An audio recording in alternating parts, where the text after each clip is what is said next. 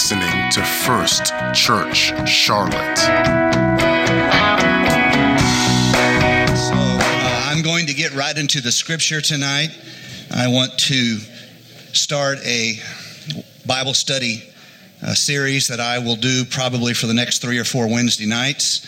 And I am going to try to take a subject which is not overly celebrated, a subject that is one of the least talked about and most spoken about, least talked about in our life and most spoken about in the scripture.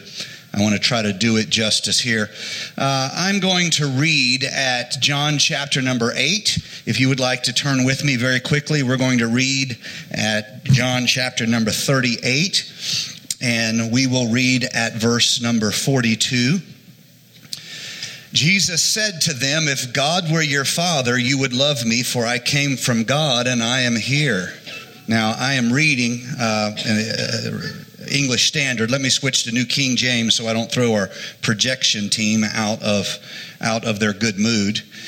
"If God were your Father, you would love me, for I proceeded forth and came from God, nor have I come of myself, but he sent me." Verse 43. "Why do you not understand my speech? Because you are not able to listen to my word. You are of your father, the devil, and the desires of your father you want to do. He was a murderer from the beginning and does not stand in the truth, because there is no truth in him. When he speaks a lie, he speaks from his own resources." Other translations bring this to even a sharper point. He speaks from his own nature. "For he is a liar and the father of it. When the devil lies, he's being true to his nature. But because I tell the truth, you do not believe me. Which of you convicts me of sin? And if I tell the truth, why do you not believe me? He who is of God hears God's word.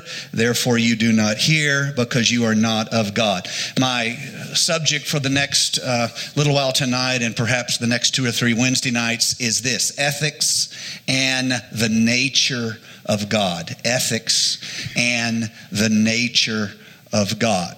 Before you're seated, fist bump your neighbor and say, "He read about the devil, so it's probably for you."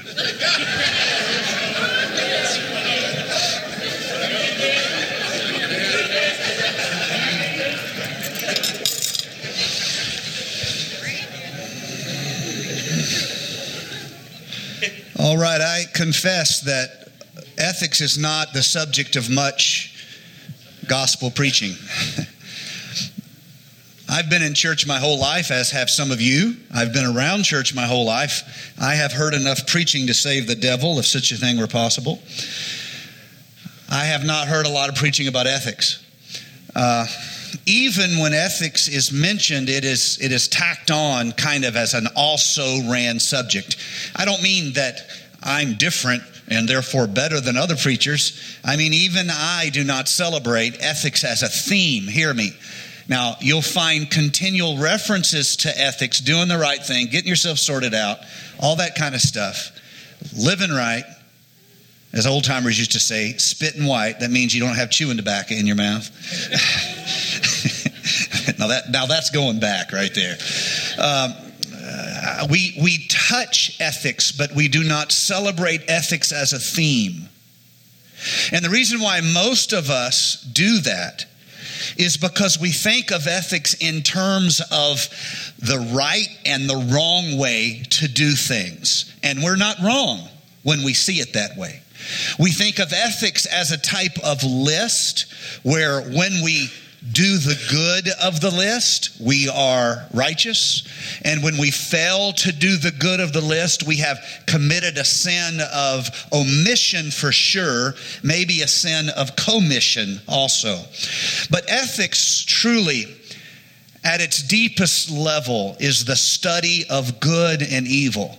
It is the systematic, intentional study of good and evil. So let me phrase it differently. How many of you want to be of God? That's fair. How many of you want your life to represent the nature and the essence of God?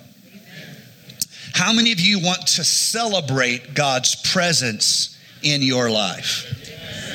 You should be concerned about ethics. Oh, no one said amen on that one.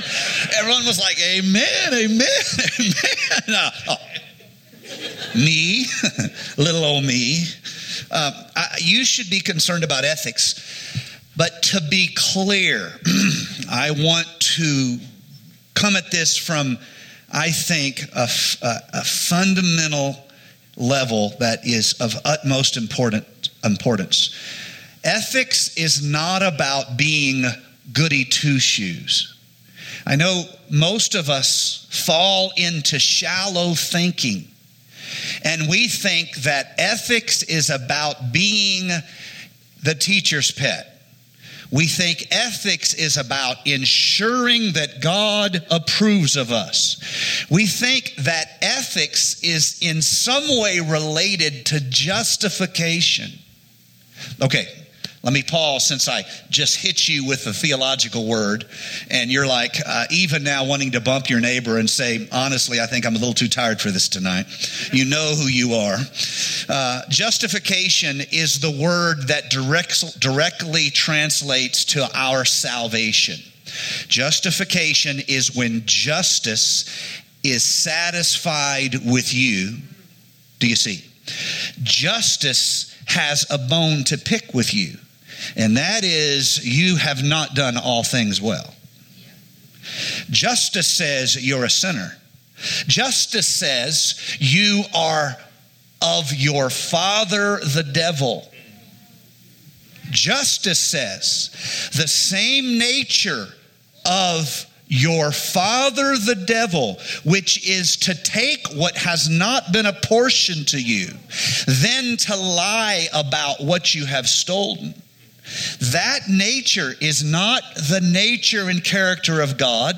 That is the father of the rebellious way, the father of the sinful journey. That is the nature of the original rebel, Lucifer, where we take what has not been given to us and then we lie to justify to ourselves as though we can stand in for justice. Justice has a bone to pick with you. Justice has weighed you and found you wanting. Do you see? But when you are given grace, when God's mercy covers you, you suddenly are justified. And when justice looks at you, justice does not see you, but sees your righteous covering of the mercy and grace of Christ Jesus. And justice suddenly says, oh, I have no problem with that. Do you see? Amen. And we think that ethics is about justification, but ethics is not about justification. We will never be ethical enough to satisfy justice in our flesh. That is justification. We need saving grace. Somebody say amen. Amen. Ethics, however, is sanctification. And sanctification is a love story you tell to God. Sanctification is how you try to please the one you said you loved. Now, if we get this order reversed, we will think sanctification, our efforts, produces justification. That's backwards. That means we got righteous enough, God owes us something. The truth is, justification, I'm sorry I'm hitting you with these words, but I just want to nail this down. Justification produces sanctification. God first loved us. And He extended to us His grace and His mercy. Thus we are justified. Somebody say, I've been saved. I've been saved. Now our lives turn from being good enough to have God say, yep, come on in, you're just of me, to saying, I love you for what you did for me. I want to serve you. I want to know you. Justification produces sanctification, not the other way around. Why do I say that? Because the way we live reveals the desires and the passions of our heart. And so the way in which we live is what we do with so great a salvation, what we do with so magnificent a story of love. Do you see? And so here you have the reality of biblical Christian ethics. When Jesus speaks to this religious crowd in John chapter number 8, his debate is not with sinners. Now, if you read this and you see Jesus saying to the drunks and the harlots and the crooks and the organized crime figures, you are of your father the devil, you have misunderstood the scripture. He's not talking to sinners by religious folks' estimations. He's talking to religious folks by religious folks' estimations. He's talking to scholars, lawyers, priests, Pharisees, the people who hang out at church. And he says, you are of your father, the devil. All right, now I'm confused now. Now, I know how to find crazy people. I have some crazy friends. No, I'm not talking about Daryl and Tina. I know how to find real crazy people, not people who show up on Wednesday night and try to get their life sorted out. I'm talking about people who don't even try. They are real sinners, but the Lord is not showing this words of judgment to sinners. Jesus never speaks harshly to a sinner. But people who are of a religious bent, who want to isolate the sinner from Jesus, those people make Jesus a little bit upset. And so Jesus is rebuking people that cannot see something that is of heaven. And he says to them, you are of your father, the devil. And I want to, real quick here, I'm not going to explain this completely right now. I'm going to have to touch this multiple times because there's a ton of New Testament scripture that suddenly reads differently when you recognize the issue of ethics springing from nature. Okay, so they found a tiger in a garage in Brooklyn this week. Was it Brooklyn? Did any of you guys see the news story? I think it's Brooklyn, somewhere up there where it's cold. They found a tiger in a garage. Now, it was in a cage, and someone was feeding it, but evidently tigers are hard to dispose of. And they didn't want to pay fees for the right care and keeping of the tiger, and so they were keeping it in a garage, and they were just stopping by and giving it some meat. And some people came into this abandoned house, and whoa, voila, a tiger. Yeah. And the law enforcement interviewed later, they said, look, keeping a tiger without proper care is just like pointing a loaded gun at somebody. Now, why is the tiger dangerous? Because it's nature. It doesn't wake up in the morning in a bad mood.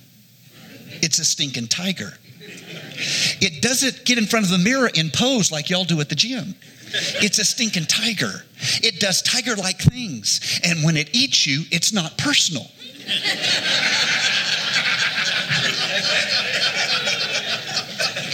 No, don't rush past that. It's not just a joke. I want you to understand the nature of the problem. When the tiger eats you, it's not mad. You look like a good appetizer. It's a tiger.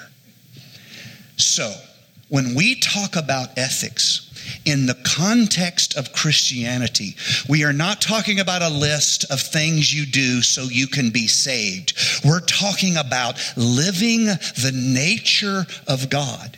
And when we break the ethics of the Bible, it's not about now you're saved, now you're lost, now you're saved, now you're lost. Yes, eventually that becomes an issue, but it is much more about which kingdom are you of?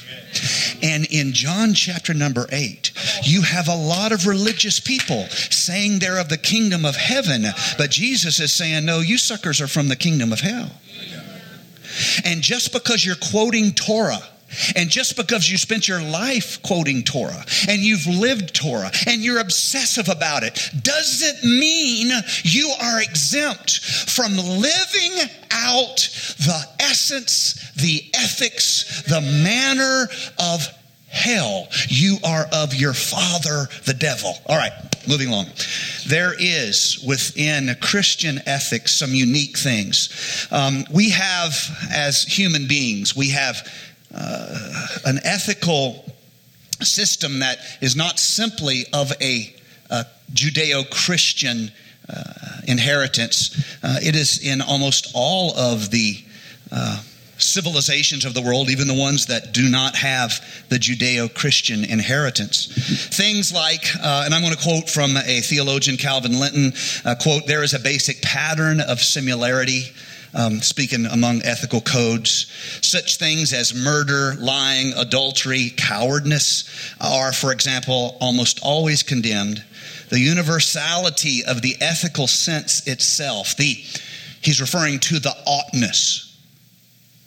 You guys understand what I'm saying? The oughtness, you ought to do this. The oughtness of conduct and the similarity within the codes of diverse cultures indicate common moral heritage for all mankind, which materialism and naturalism cannot explain. I'll take it further than that. Biology cannot explain it.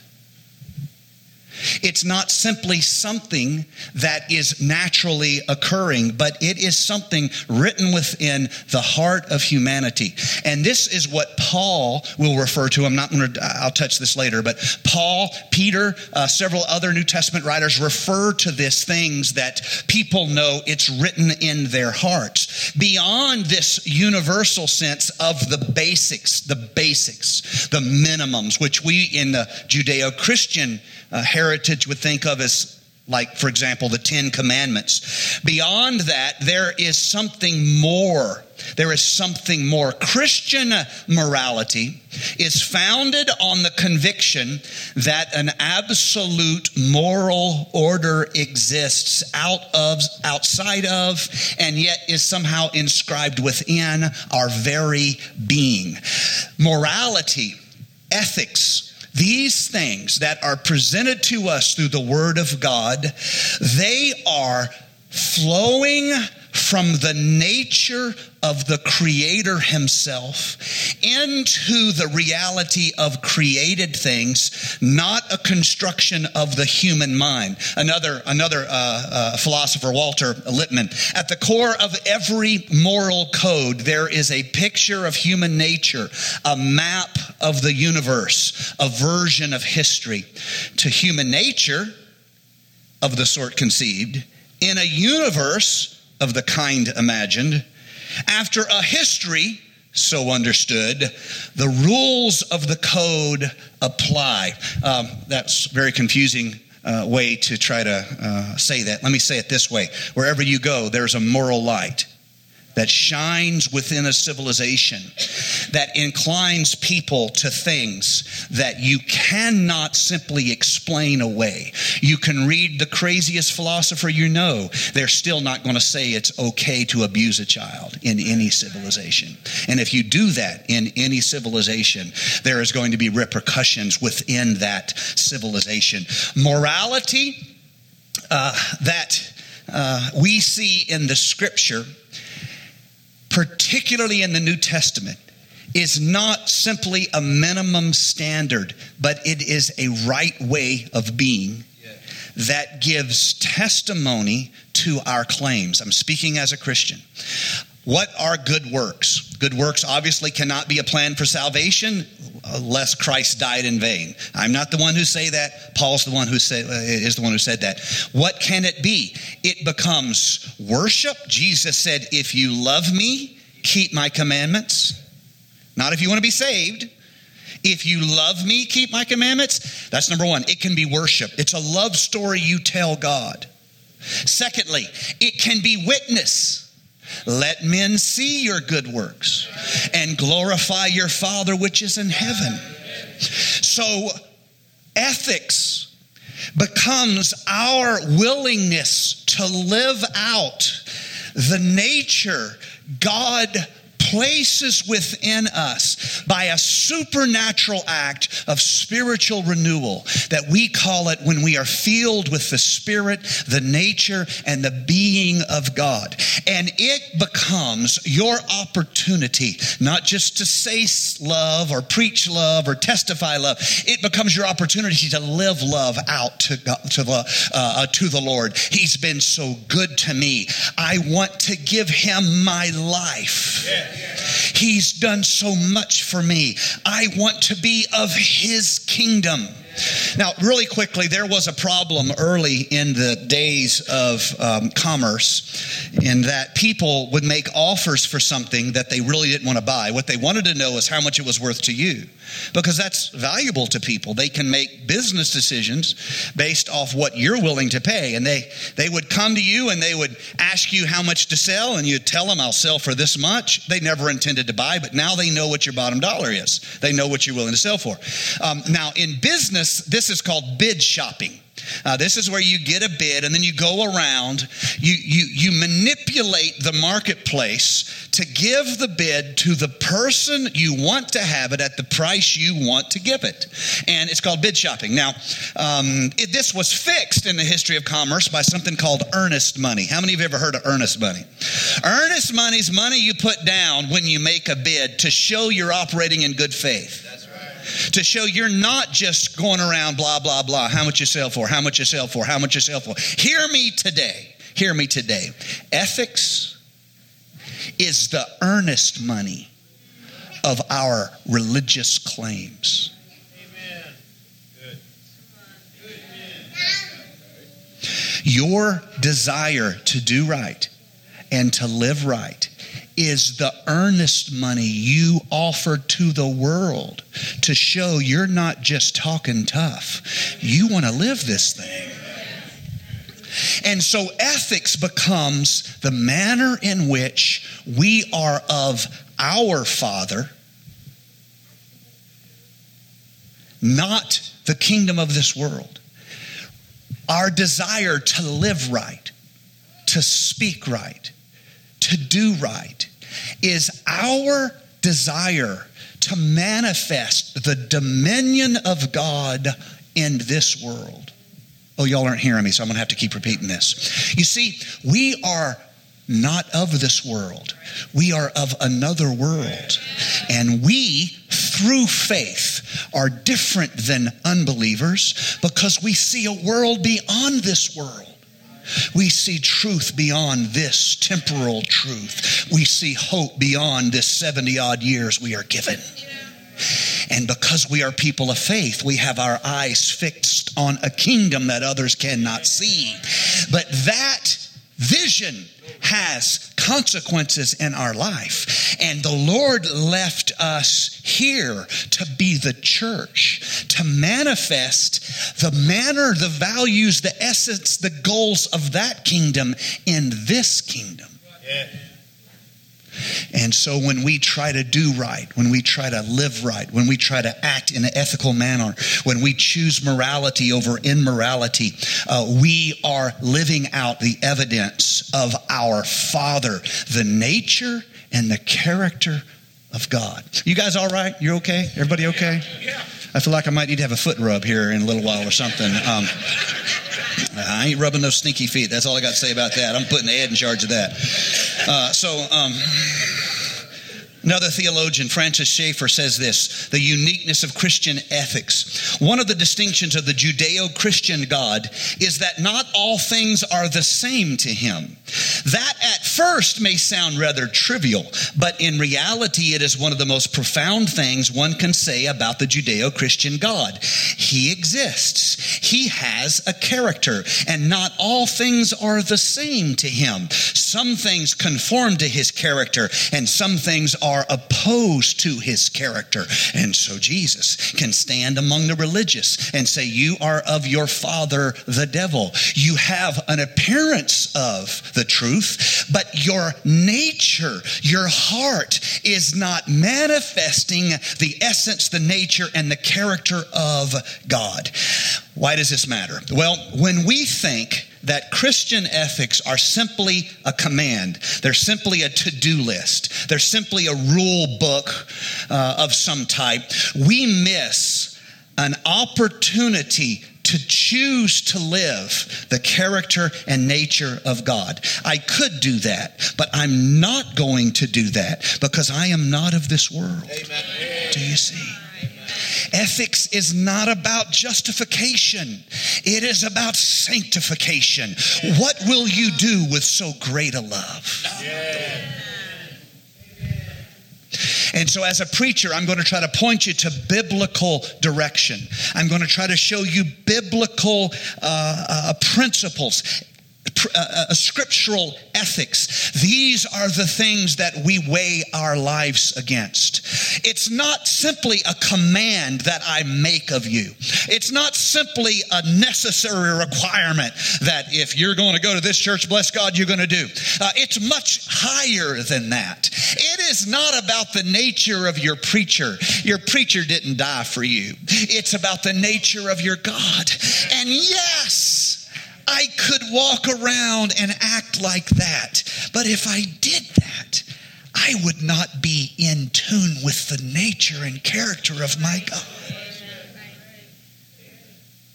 And so ethics and godliness and living lives of sanctification is much more than a command. It is an opportunity to worship God and witness to your world of his character, his nature, and his essence. Which is why when we sin, we are of the devil. Now, John, in his first epistle, and I'm almost done. In fact, musicians, you can come play and soothe everybody because they're a nervous wreck right now. Play something about the grace of God, the love of God, you know. Some of you guys haven't met James. This is James. He's a great, talented musician. We're honored to have him here in our church. This is his family right here, his beautiful daughter right there, his lovely submitted wife right there, his sister right beside her, Cheryl and Iretha. And I'm sorry, baby, I forgot your name. We'll just call you Gorgeous for right now, okay? Okay, so that's your nickname, Gorgeous. All right, so I want you to see when we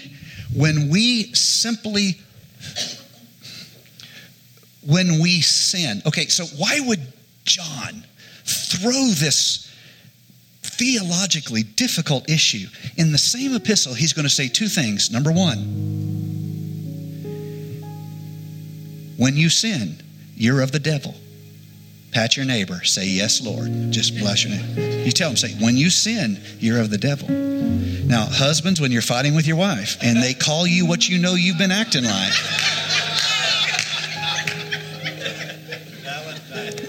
that's right. Valentine's Day is coming up. Bishop says you best get yourself organized. That's just a word. I don't know if it's from the Lord, but it is from the bishop. So that's like one notch down. Okay? So,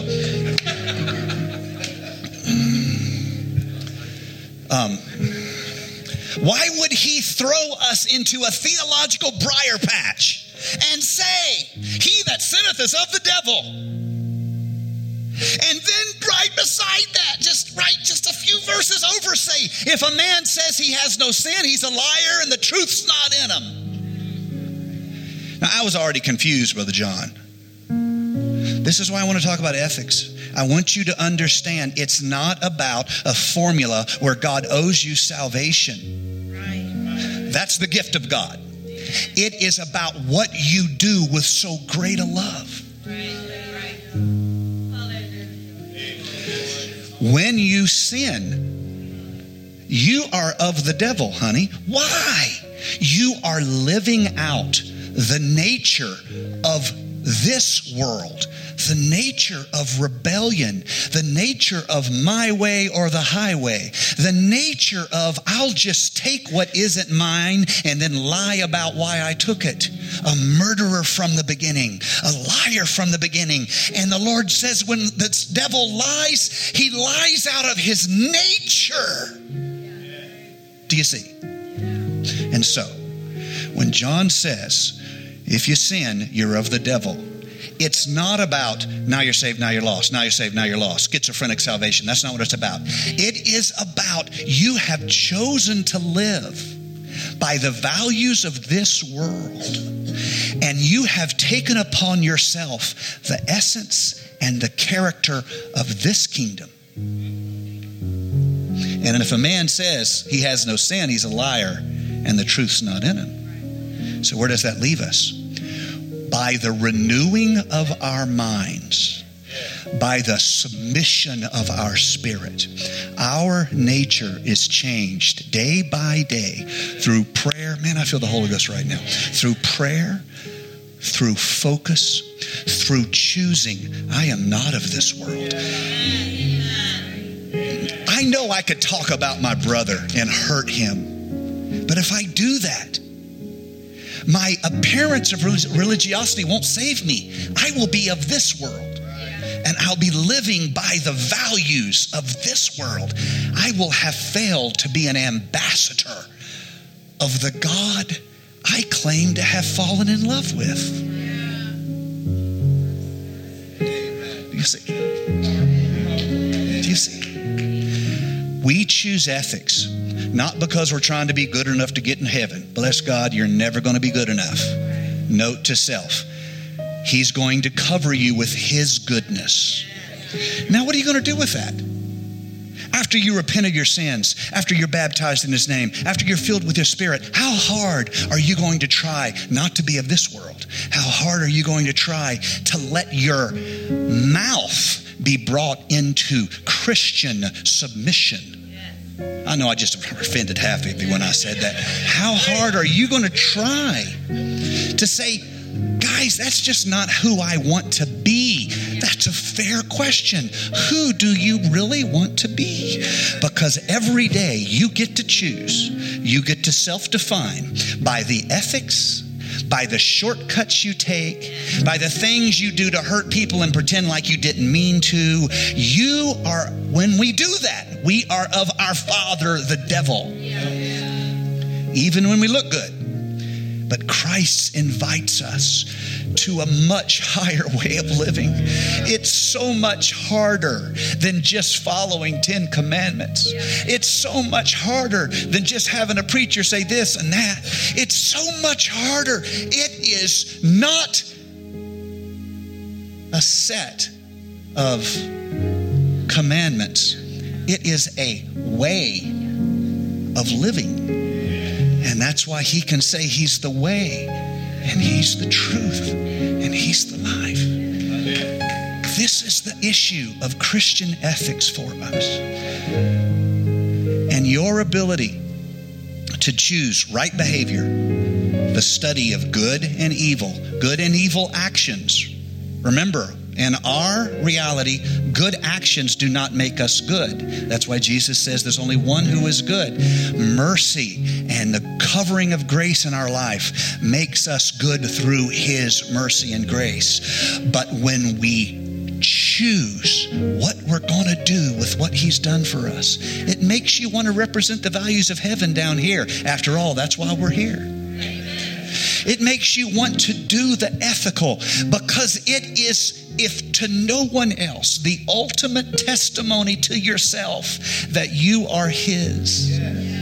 I am yours and you are mine because I manifest your nature by the decisions I choose to live here on earth. Let's all stand.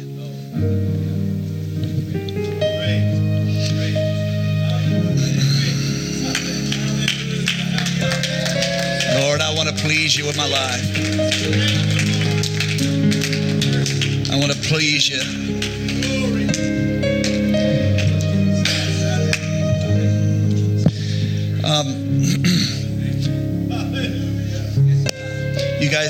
You guys have heard me say this kind of thing before.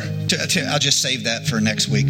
Step out of the chair you're in. Let's just take a moment. We won't take long. I know you have things planned. Step out of your chair. Let's come up real close to the front here, just for a moment. I want us to, as a heart, as a church, I want us to present our hearts to the Lord here, just as an intentional, like a line in the sand, a demarcation right now. I would like you, as you come, I'd like you in your own ways, direct your heart heavenward, incline your heart toward God, and say, Lord Jesus, show me how to live where your love makes sense through my choices. Show me how to live where your character is manifest through my lifestyle. Lord Jesus, show me how to parent. Show me how to parent so my kids learn grace through my parenting decisions. Lord, show me how to be a husband. Thank you for listening to First Church Charlotte. If you're in the Charlotte, North Carolina area, worship with us at 4929 North Sharon Amity Road. For information about service times, church ministries, and so much more, visit us online at firstchurchclt.com. If you would like to support our efforts, text GIVE to 704-445-5353. We pray God's richest blessings to you. Come worship with us.